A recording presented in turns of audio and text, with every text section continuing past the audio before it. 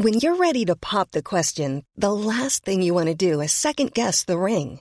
At BlueNile.com, you can design a one-of-a-kind ring with the ease and convenience of shopping online. Choose your diamond and setting. When you find the one, you'll get it delivered right to your door. Go to BlueNile.com and use promo code LISTEN to get $50 off your purchase of $500 or more. That's code LISTEN at BlueNile.com for $50 off your purchase.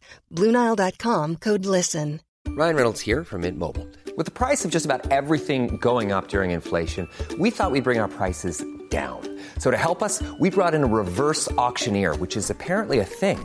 Mint Mobile Unlimited Premium Wireless. How to get 30, 30, bit to get 30, bit to get 20, 20, 20, bit to get 20, 20, bit to get 15, 15, 15, 15, just $15 a month?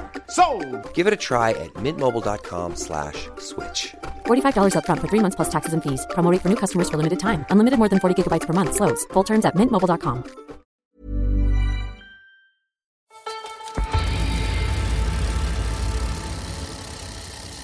Hello and welcome to another episode of the Rouleur Tech Podcast. I am your host, Dan Cavallari, joining you all the way from Colorado here in the United States. And via the magic fairy dust of the internet, I am joined by Peter Stewart in London. Peter, how's it going? Not bad, Dan. I'm enjoying the magic fairy dust interaction as always, and nice to see you. And it's getting all I talk about is weather when we meet, so I'm being really boring. But it's getting into winter here, yes. So it is grim. So I'm more jealous than usual of your Colorado splendor. Oh yes, the splendor was on full display this past weekend, and I was fortunate enough to enjoy it, but it is getting chilly now. It's getting to be, and I hate to say this makes my heart stop in my chest, but it is trainer season. It is time to set up the trainer and start pedaling in the dark. Oh, it hurts. But, you know, let's look backward a little bit because some wonderful things just happened. And I think, you know, COVID maybe did this one favor for us, and it repositioned Paris-Roubaix in October this year. And it was a wonderful time to have Paris-Roubaix in October. It was just perfect. It was a wet Roubaix for the first time in nearly 2 decades, which made it such an interesting and fun race, which it's always a fun race, but this was just this once in a generation thing for us. I hadn't seen a wet Roubaix in a long, long time. So it was really cool. And you were there. I was watching on TV, and you were actually there. I am not jealous at all. It doesn't hurt me at all that I wasn't there. But it was notable for a lot of reasons. I mean, first of all, this was the very first historic Paris-Roubaix Femme, which Lizzie Deignan won. It was incredible. It was exciting, and that was a big story. But it was notable for other reasons too, besides the rain and the women's race. Peter, you were there on the ground. Tell me a little bit about some of the notable tech that you saw there, because there was some really interesting things happening this year that we haven't seen before. So tell me about your experience there. Tell me what was cool, and dazzle me with the wonder that is Paris-Roubaix and your experience there. Yeah, I have to admit, it was actually just awesome to be there. Like, unbelievable. I mean, I shamefully, and other journalists, I mentioned this out loud in the pits, and everyone stared at me like I just announced that I was, you know, like on remand for murder. My first time I've been to Paris-Roubaix, and so it was in person, and yeah, it was almost like religious. You know, it was just seeing like the first women's race. I think was just seismic, and then the men's race, you know, with this heavy rain, this mud splatter, and like just the incredible drama of like, you know, Van der Poel and Moscon and stuff. It was just otherworldly. But you're right that, you know, so I think a lot of people back when they're on their computer screens, they're seeing a lot of this coverage from the big, you know, Eurosports and stuff, and they might see these occasional bits of content sleep through of what bikes are being ridden at Paris-Roubaix, and that's because of people like me sleuthing around trying to work out which hotels teams are staying at, turning up as if I've been invited and being like, hey, they said I could come take photos of this bike. and yeah, it's a very odd sort of thing that we do that, and we just kind of like perv around looking at people's tech, and teams are very patient of us doing this. Actually, it's very nice of them, because, you know, I wouldn't let some random person grab my bike and take photos of it, but they're just like, yeah, sure, take it over there next to that wall and take some pictures. And yeah, in the post-COVID world, this is the first time I'd really been able to get my teeth into that, and it was really quite a shock to the system, because what I was seeing was like leap years ahead of what we'd seen before at Paris-Roubaix. And, you know, I think Roubaix is always like very much like a testing bed for new gear, and that's, you know, always been part of the appeal for bike brands. They're looking at Roubaix like a super endurance, comfort orientated event that brings the needs of the pros for comfort towards the needs of us for day-to-day riding, because ultimately, slam stems and super aggressive aero road bikes often don't suit your average rider. So we saw, that's where we saw the advent of the Trek de Marne and obviously the Specialized Roubaix. And this year, the focus wasn't so much on new bikes, but it was on new kind of tech surrounding the bikes. And so first and foremost, I think the most interesting standalone bike I saw when I was doing my sleuthing was Lizzie Deignan race bike, the Trek de Marne, that she won the race on, which was incredible because I'd had a really close look at it the day before, not really expecting Deignan to do such an incredible job. And yeah, it just kind of blew me away. So firstly, these de Marne's Trek, to be fair to them, they had this amazing paint scheme, that kind of, angry kind of grey glitter look, which means they shine in all sorts of colours and they look absolutely splendid. But yeah, on it, she had a 1x group set, which first, I looked at this 100 times and I was like, can that be a 1x group set, Paris-Roubaix? And it's a relatively flat race, but it has some pretty considerable little lumps in it. So I was wow. And I don't think I'd ever seen a major race won at 1x. I think a few years ago, I think it was possibly Lauren Tendam or someone like that rode the world champs on a 1x, but got dropped quite early or something like that. It was in the Harrogate World Champs. So seeing a 1x group set, I was pretty blown away by. But on top of that, she was riding tubeless tyres, Pirelli tubeless tyres. And I thought, wow, that's P0 tyres. I thought, wow, that's incredible, tubeless, on a race of this magnitude. And my initial thought was like, oh, maybe Trek aren't really targeting this race and they're just saying, ladies, we're not going to win. Why don't we just do a test bed, try some new gear, get out there for marketing purposes. But to have that kind of experimental tech on the ground and then subsequently win the race was just incredible, I thought. Tubeless technology, 1x, all sorts of new innovations, and I thought it was incredibly cool to see her cross the line first on what was, a bike that had multiple new innovations. So that was a standout, kind of feature for me. I saw that and I was like, wow, incredible. 30C tyres as well, that's another important point. 30 was really the standard at Roubaix, when a few years ago we see 25, 28. 30 was really the absolute par for the course. We saw very little deviation to thinner tyres, and sometimes I spied the occasional 32 as well. Now, I think that whole thing about tubeless got me looking at other bikes, and to my absolute astonishment, I'd say the majority of the bikes I took a close look at the running tubeless tyres, which was really not what I would have expected at Roubaix. Because, for those that aren't familiar with the intricate tech of Roubaix, you've had this history of Roubaix tyres, basically. It's its own sub-niche of bike tech. And Dan will know about this, the FMB, Dugast, and these kind of silk tan wool tyres that are stitched together by hand by old women in the north of France. And I've been to this workshop and it is something to behold. And they make, 600-700 tyres for like €100 each year. And they're basically bankrolled by Roubaix. But sadly, I didn't see a single FMB tyre. No, and I saw pretty much no tubulars. And what was ubiquitous was tubeless tyres at the race. And, for a pro peloton that was sceptical about clinchers until, only a few years ago, do you really see the encroachment of clincher tyres in the pack, suddenly you're seeing, widespread tubeless clincher tyres, which for most normal recreational riders is risky step too far. That's something that people aren't willing to engage in. Now, it had its limitations. Obviously Moscon had his flat on tubeless tyres because, Pinarello Dogmas, which Dogma F discs, which Sky were running tubeless tyres as well. Actually, the new Continental 5000 TL STR tyres, GP 5000s. And he got a flat on that. But nonetheless, a lot of, who knows how many flats were sealed as a result of people riding tubeless, because you have that wonderful sealant, self-healing quality. But anyway, we're going to get onto tubeless a bit later on in more detail, I'm sure. So the other thing is, as well, going along the Roubaix kind of pits was quite cool little hacks. Like a lot of people had rubber bands attached to their Di2 cables to stop them from rattling loose, which is obviously a big consideration, because if that little tiny Di2 cable rattles out, you've got no gears, and that's going to end your race.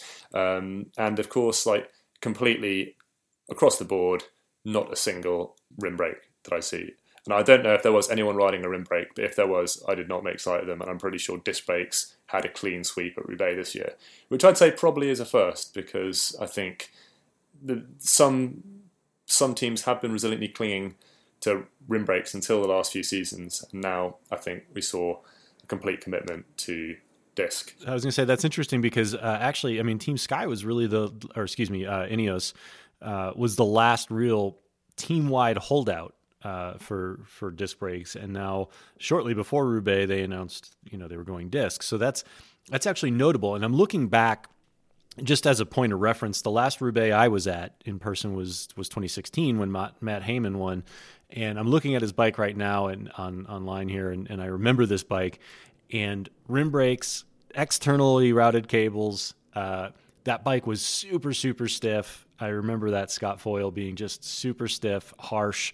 There were no concessions whatsoever to comfort. And the tires were, of course, tubulars at the time across the board. So what we're talking about is a pretty monumental shift in gear in just 5 years' time. And I think, let's see, tubeless tires, I think the first time we saw those at the Tour de France was just 2 years ago.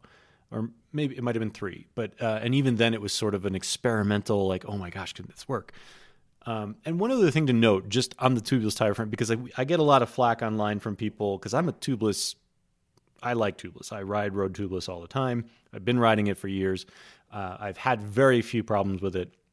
And people are always quick to say, well, oh, I get flats with road tubeless and it's messy and blah, blah, blah. Yeah, of course. Any tire is going to get a flat. Tubular tires got flat. But the thing with tubeless is that two things. One, you'll probably get fewer flats because the sealant is actually plugging up a lot of those small holes that would otherwise cause you to flat. So on a clincher or even on a tubular, you're experiencing fewer flats, or at least you're aware of fewer flats because you may get that puncture and not even know it because the sealant seals it right back up. So to me, that's worth noting because I think there's a misconception about tubeless tires being these unreliable, I'm always going to get flats sort of thing, and it's going to be this mess on the side of the road. I've had to change on the side of the road. I've had to actually put in a tube to a tubeless tire one time in the years that I've been riding it. So just a point of reference there. But we're going to talk about that more in a moment. But what about things like drivetrains? I mean, 2016 when I was there, most stuff was still mechanical, even though, wireless existed at that point. Di2 existed at that point. So Di2 at that point had a firm hold on the Peloton. So I think a lot of people were riding that, but a lot of it was still mechanical. What did you see this year that was different? Yeah, so I think we saw, again, obviously, like a lot more wireless setup. So Lizzie Deignan bike obviously had SRAM Axis red and also had satellite shifters on the top so she could shift while the tops on the cobbles and stuff like that. That was pretty common, actually, on the SRAM-equipped bikes. I didn't see much of the new group sets, the newest Shimano generation, which was interesting. And in fact, I even saw a Di2 9000 generation group set on a few different spare bikes, actually. And I thought that was interesting because my guess is that, when it comes to endurance bikes, that isn't something they're going to have a lot of need for, like, the kind of Roubaix style. And they probably just didn't have enough supply to update stocks to the new Dura-Ace, or even the last generation Dura-Ace. That's like 2 generations ago. It's the one with the silver exterior. So so that was actually pretty interesting. And I think it was spare bikes. So it's probably not much airtime, but it was intriguing. And that lack of supply, it's interesting that Eliza Balsamo actually won the world champs on an Ultegra, and not even the new Ultegra, the last year's generation Ultegra bike. So it shows you how little supply they've got, even the pro ranks at the moment, with that big issue. But interesting, the other thing, so alongside One Buy, I saw a lot of actually archaic, super tight chainstay setups. I think I saw a 55, 40, 43. I saw definitely a lot of 53 41s, and these kind of group sets that we obviously call 53 39 a double, but we forget that was actually the original compact, because it used to be 54 43, wasn't it? Is that right? Is that the original double? You might know better than me. 42, I think, right? Okay, yeah. So it was like actually, a bit of a hark back to those older generation gear ratios. We had much bigger front chain rings and less kind of high-end gearing. So that was intriguing. And beyond that, I was yet to see any of the newest generation Dura-Ace. But it was definitely, as we've seen predominantly in the last few years, Campagnolo is getting a little bit rarer in the pro ranks as well. So pretty much most of what I saw was Shimano and SRAM. And another interesting thing that actually I take note of, with that front end cockpit set up with these satellite shifters and stuff, was one thing that I think seems to be dying out is the double wrapping of bar tape. I did not see much of that at all. Predominantly, it was a single roll of bar tape with a few kind of gel inserts or a few sections where they've been double wrapping. And I spoke to the mechanics and they said that the one piece bar stems were offering enough compliance, and the bigger tyres, that the riders didn't have a need for these double wrapped bars. As I say, given Lizzie Dinan's famous photo there of her bloody handlebars, maybe we should bring it back. I don't know. Yeah, that's true. Actually, I did forget that. So yeah, Lizzie, you're right. She clung onto her bars and actually had bleeding hands, which was a bit of a grim sight. And that was a viral hit, actually, those bloodied hands after the race. Another tech thing, though it isn't specifically tech, and I was the only person that got a photo of Van der Poel's socks at the start of the race, and that subsequently is cropped up on other websites like Cycling Tips as being unknown photographer. But right here is the person that documented the white socks of Van der Poel that led to this great mystery of how Van der Poel's socks stayed white. His shoes stayed white, where in fact, as has subsequently been discovered from many inquiry, they were actually air over shoes. But that was a curious thing, like Van der Poel's like kind of bright white air over shoes, which interesting addition. And obviously didn't quite do enough for him to win the race, but it was brave look, but also interesting in terms of technology of a long kind of air over shoe and whether that's going to make a difference in a course like Roubaix. So yeah, I mean, there was a bounty of stuff and all sorts of arguments raging all over the internet about all sorts of things that are Roubaix. And apologies if you've thrown me some abuse. It's been a busy time and I haven't had time to block you, but I will get round to it because there were all sorts of people having these arguments on my thread about random tech stuff, and I was like, I don't understand. I don't have time for this. Sorry for whatever I took a photo of and wrote an article about. It's passion. Yeah, exactly. It's passion, Peter. Yeah, precisely. Well, all right, we're going to take a quick break here, but when we get back, Peter, I want to talk specifically about tubeless tires, what you saw that was different, why we're seeing it now, and sort of the advantages, disadvantages of tubeless for a race like Roubaix, especially when it's wet. But let's first take a quick break. We will be right back with the Rouleur Tech Podcast. Why, hello there. Podcast interruption alert, but I will only take a few short moments to say that if you're enjoying this podcast, you will love the regular magazine. So if you're not a reader already, then you can subscribe at rouleur.cc for as little as £6 per month. If you don't speak Northern Irish, that's 6 times 100 pennies. And for the price of a few coffees, you get regular columns from the wonderful Ned Bolting, myself, Orla Shinaway, and some of the very finest independent cycling journalism there is, all wrapped up in a wondrously beautiful publication. Go to rouleur.cc. I'll leave you to it. Thanks, Orla. I'm Ian Parkinson from the Rouleur Conversations podcast, and I'm here to tell you that subscribers get 10% off tickets to the best cycling show in the world, Rouleur Live, which returns to London from November the 4th to the 6th, with a great selection of top brands, bikes and guests, including Anna van der Breggen, Geraint Thomas, Romain Bardet, Marcel Kittel, Jonas Vingegaard, Fabian Cancellara, Imogen Cotter, Steve Cummings, Ned Bolting, Ian Boswell, and many more. Search Rouleur Live online for tickets. So my name is Oren Peleg and I'm an investor in Laka. 3 things that really caught my eye. The first one is they're looking to change the insurance industry, which is a very large industry and I think needs change. The second thing is I'm deeply passionate about getting people on 2-wheel. We need to address our congestion and pollution crisis, and I believe that 2 wheels have a massive role to play in that. And the third thing is I can see a growing trend around companies building on the strong communities that they have.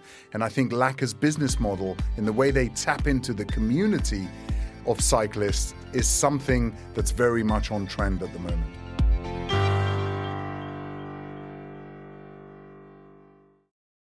All right, we are back with the Rouleur Tech Podcast. I am Dan Cavallari, and I am here with Peter Stewart. And we're talking Paris-Roubaix. Peter got to experience his very first Paris-Roubaix in person. My last one was 2016, and boy, has tech changed since then. The most notable thing is the absolute dominance of tubeless tires at the race, and it seemed to happen kind of all at once. We've seen it sort of trickle out in pro races over the last couple of years, the Tour de France. We saw some at Flanders. We saw some, over the course of the last 2 years sort of sneak into the peloton. But this was dominant. This was the race was dominated by tubeless tires. Peter, why do you think that happened this year? What was it about this race that teams basically said, yes, we're ready to give this a go? Yeah, well, what was interesting was that Lizzie, in her post-race press conference, made reference to her tyre pressure, actually, and she said she was riding 2.3 bar, which is 33 psi. And actually, one journalist said to her, was she sure, and was it not 3.2 bar? Which I thought was kind of...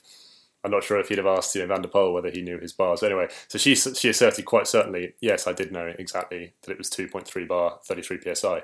So wow, that's super low. Yeah, it is very low. Yeah, and maybe it was legitimate too because it is very low. But nonetheless, I trust that Daniel knows what she's riding. And right. And so that was interesting. And with the possibility of wet riding and the cobbles being an unknown for the women specifically, I think maybe that low pressure and wider tyre profile. And the other interesting thing about her bike was actually the Bontrager Aeolus wheels. They were actually the gravel type, so they had a much wider rim bed. So she was probably riding a pretty wide contact patch. Now, a lot of that wouldn't necessarily discriminate against tubeless, but that tubeless kind of profile is proven in all these tests to be quicker, more efficient, and run at low pressure. The rolling resistance is really low, and on top of that puncture resistance is definitely a huge appeal. And again, you can have sealant in a tubular tire, what have you, but not to the same efficacy as tubeless when it can just self-seal most of the time. I want to pause and jump in right there, just because for a lot of you listeners who perhaps have never ridden the Roubaix cobbles, they are brutal. It's like mountain biking. It's just, they're sharp. There's big gaps in between. You are guaranteed to hit your tire in such a way that those sharp ends of the cobbles are going to hit your tire the wrong way and could cause a puncture. I mean, that's why there are so many punctures at Roubaix historically. So running a tire pressure that low on any other type of tire would lead to a puncture. With a tubeless tire, you do have sealant in there, so if you get very small punctures from those, it can seal. So in that sense, you may get a puncture as you would on any other tire, but it seals so you can keep going. You may not even notice that you got it. So the Roubaix cobbles are special because, if you've ridden Roubaix cobbles and the Flanders cobbles are a dream compared to the Roubaix cobbles. The Roubaix cobbles want to hurt you. They want to break you. They want to hurt your equipment. So the tubeless does offer that advantage, and I think that's important to note.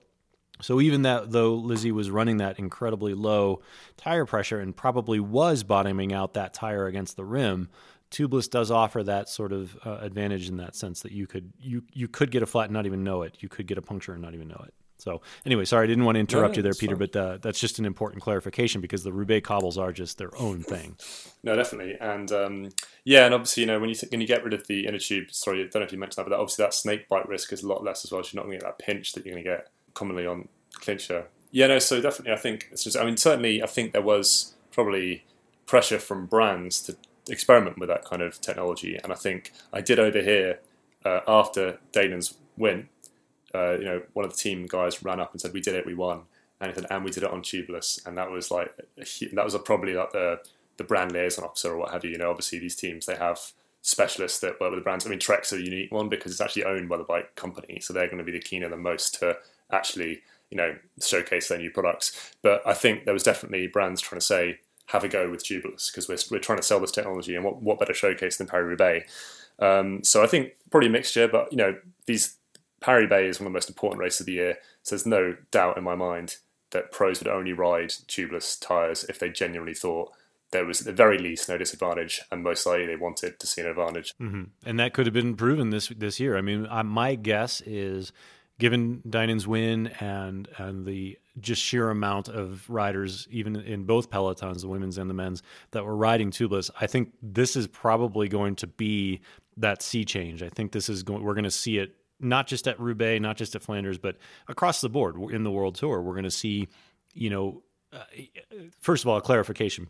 Because teams at the World Tour level can bring as much equipment as they want, they have access to all the best equipment. We won't see it exclusively. I think we'll still see teams swap between tubeless, tubular, and even clincher. Well, who knows? Having those options available to them, that's the advantage of riding as a pro, right? But I do think we're going to see tubeless become more common in all types of races, not just the cobbled classics. And I think we're also going to see tubeless sort of take over the consumer market as well. And we're already seeing that. I mean, so that always brings up the question. I mean, are tubulars dead? Well, certainly at the consumer level, tubulars are pretty much dead. Do you think tubulars are dead at the pro level, or are we going to keep seeing them for the next several years? I can't see the reason, aside from people's familiarity with it. And then I think once you get the new generation of riders that have started using clincher tyres, tubeless clincher tyres, I can't see they're going to have any appetite for riding tubular. And then there's that thing that, a lot of the pros, they used to have training wheels that were clinchered and they race with tubulars. But again, if their familiarity, if you've got that one piece of equipment you're using across the board because you can repair your own inner tube, I think, and if the speed is there, Anna Philippe's riding tubeless at world champs and stuff, and it's so, it is proven time and again that it is fast and it is reliable. And yeah, I think we'll just see, because that the expense of tubular tyres, the expense of brands making tubular specific rims, because a lot of these rims are no longer even commercially available. Like people like Bontrager don't sell tubular based rims to the public pretty much. Maybe you can through some UCI rule buy it directly from them, but they don't make it. So it gets very expensive to have these limited runs of tubular type rims. And at the end of the day, if there's no advantage, I can't see that the brands will continue paying for it. And I don't think there'll be any appetite from the pros to continue using it. Now, the one exception is maybe that you've got that blowout risk, which is the thing that people always go back to, that you can ride a tubular tyre flat for some time. You can keep rolling on it. And yeah, I don't know. I've not, being not a pro, I don't ride a flat tubeless tyre for 10 kilometres just to try and wait for the team car. It's not something I've experimented doing. Like, I think you probably do have some risk of the tyre coming off, but then again, with a tighter, very nerdy term, with a tighter ETRTO tolerance that you'll see on a tubeless tyre, you've probably got less chance of the tyre rolling off either. So it probably will stay on the rim. That's a huge point, because I've tested a lot of these, and I've spoken with a lot of wheel manufacturers, a lot of tire manufacturers, and what's happening now, there's two key things happening. One is the ETRTO tolerances are becoming tighter, they're becoming more reliable, which, the converse of that is it's harder to get the tire on and off the rim. But, even that's becoming easier, because I think tire manufacturers and rim manufacturers are starting to figure out ways to get around that. But those tolerances have gotten finer, and so the tire has less of a chance of blowing off. But also what you'll see happening kind of across the board is that brands are tending to bring the whole package in-house. So, for example, at Giant, they have their brand Cadex, and Cadex makes tires that work specifically with their rims. Not to say you can't put those tires on other rims or other tires on that rim, but they're designing these to work together. So they have more control over those tolerances, and they have more control over ensuring that the seating between the tire and rim is going to be reliable enough to do exactly what you just said, roll on it when you're flat. Probably don't want to roll on it for 10 kilometers. I wouldn't want to do that anyway. And I think most pros at this point probably wouldn't either, unless the situation was really desperate. But, the fact of the matter is the tolerances are becoming better. The technology is becoming better. The mating between tire and rim is becoming more reliable. So I think that's part of the reason why a lot of these teams are maybe feeling more comfortable about making the leap to tubeless this year. That's my conjecture. I don't know that's exactly why, but I think when you look at the holistic picture of what's happening in tubeless technology between the rims and the tires and sort of everything coming in-house, for a lot of brands who are making tires and rims together to work with each other. It just becomes something you can't ignore as a team, right? You can't ignore the advantage anymore as a team. The benefits essentially outweigh the risks, is what I'm saying. That's my long way of saying. Yeah, well, no, certainly, and I think I think that puncture thing is really kind of key. Like, I mean, obviously Moscon was riding tubeless and did get a puncture, and then was on another bike that had too high pressure, and that basically ruined his race. Much to the applause of lots of people that aren't Moscon fans. Yeah, that's a whole different podcast. Yeah, we've got a separate conversation about that game. But nonetheless, I think the fact is, I'd say the majority of the time, probably you're going to have more puncture protection from tubeless, and if that means someone can keep rolling and only lose 5 psi, that could be the difference between a Grand Tour win and being on the podium. So I think that's a huge advantage, and all those incremental disadvantages, effectively protection against punctures at the World Tour is incredible. And then I think we all know you've ridden tubeless; they are really nice to roll on, but I think tubular tyres also do have a wonderful quality to them, and definitely like the likes of the FMBs and those silk-walled, classics tyres are uniquely luxurious to ride on. They feel like being in a Rolls Royce or something. But the question is, do they deliver the performance that pros increasingly need, and the practicality? It's expensive. You're going to have to have them restitched if you get a flat tyre. It's not a simple. And it's expensive to buy, expensive to repair, expensive to fit. It takes 2 days of mechanics time, and I don't know whether that stuff's factoring in, but it is a pain. It's hugely annoying to deal with tubeless tires, tubular tires. And I wonder too, and I'm going to make a prediction here, and I'm going to be either really right or really wrong. I'm going to have a lot of angry comments on Twitter, I think, when I say this, but I think as technology improves over the next couple of years, I wonder if we will start to see tire inserts at races like Roubaix, so that you can run them flat for 10 kilometers if you wanted to. They would have to get significantly lighter, I know this. But I wonder, just as an insurance policy, if in the near future we will see somebody ride a tire insert like a Cushcore or something inside their tubeless tire. I'm going to let the Twitterati come at me. But that's my prediction. I think within the next few years. Dan is not drinking heavily right now. He said this in sober. Just coffee. I'm just drinking coffee. He's predicted. He's predicted solid tires. Yes, I'm going with it. I'm ready for your fire, Twitter. Come at me.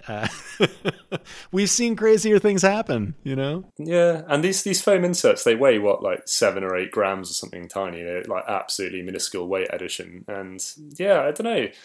Is there a difference to the quality of the rolling resistance, the suppleness of the tire? I don't know. I've never tried it. I never actually had one. So, have you ridden with an insert like that? I've used them on gravel bikes. I've used them on mountain bikes. I've used them extensively on both of those, and they're wonderful. They actually improve the ride quality. I have never used one on a road bike. I don't know that they're quite ready for that, but I'd be interested to see. I mean, we've been surprised by technology before. We've been surprised by evolutions like this before, and things that sounded crazy 5 years ago are now common in the peloton. Disc brakes is the perfect example. I agree with you really, and I think you look at the practicality of cycling, and I think disc rim brakes were definitely one thing that was awful, and the other thing that's awful is the frequency of flat tires. Like, it sucks. My car never has a flat tire.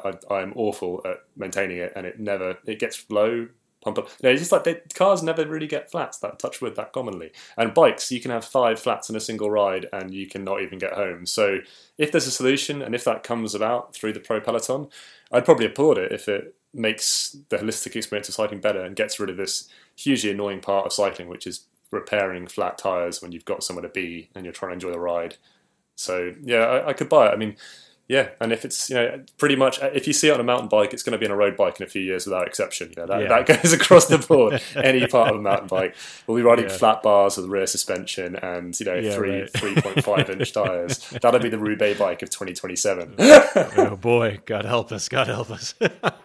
Well, that's a great way to wrap it up with you folks on Twitter coming at me with your feedback on my prediction. So you can get at me at BrownTieDan on Instagram and Twitter. You can get at Peter Stewart. What's your handle on the social medias? Peter Stewart, STUART 3, digit 3, and that's me on every social media for some random reason. And of course, you can always reach out to Rouleur Magazine as well, at Rouleur Magazine on the social media channels. We would love to hear from you about tubeless tires, about my prediction of ridiculous, absolutely crazy prediction about inserts in tires. And of course, if you have suggestions for topics you'd like us to cover on the Rouleur Tech podcast, we would absolutely love to hear that too. I am always a big fan of other people doing my work for me. So please do reach out. Peter, thanks for joining me, and I'm glad you got to experience the joy and wonder of Roubaix. You're a very lucky man, no doubt. Certainly, I enjoyed it. And thanks everyone for tuning into our podcast and looking at our content digitally. We appreciate it. So keep it up. Thank you very much. Absolutely. And for those of you listening, thanks for listening. We will catch you on the next episode of the Rouleur Tech Podcast.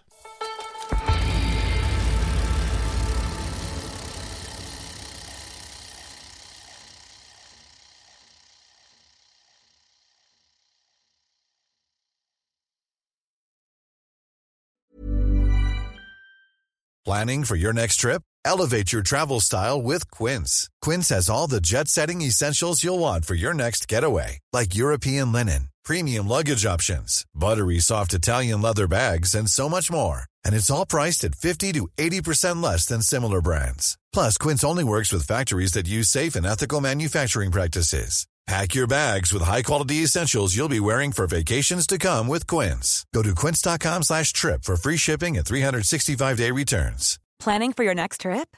Elevate your travel style with Quince. Quince has all the jet-setting essentials you'll want for your next getaway, like European linen, premium luggage options, buttery soft Italian leather bags, and so much more. And is all priced at 50 to 80% less than similar brands.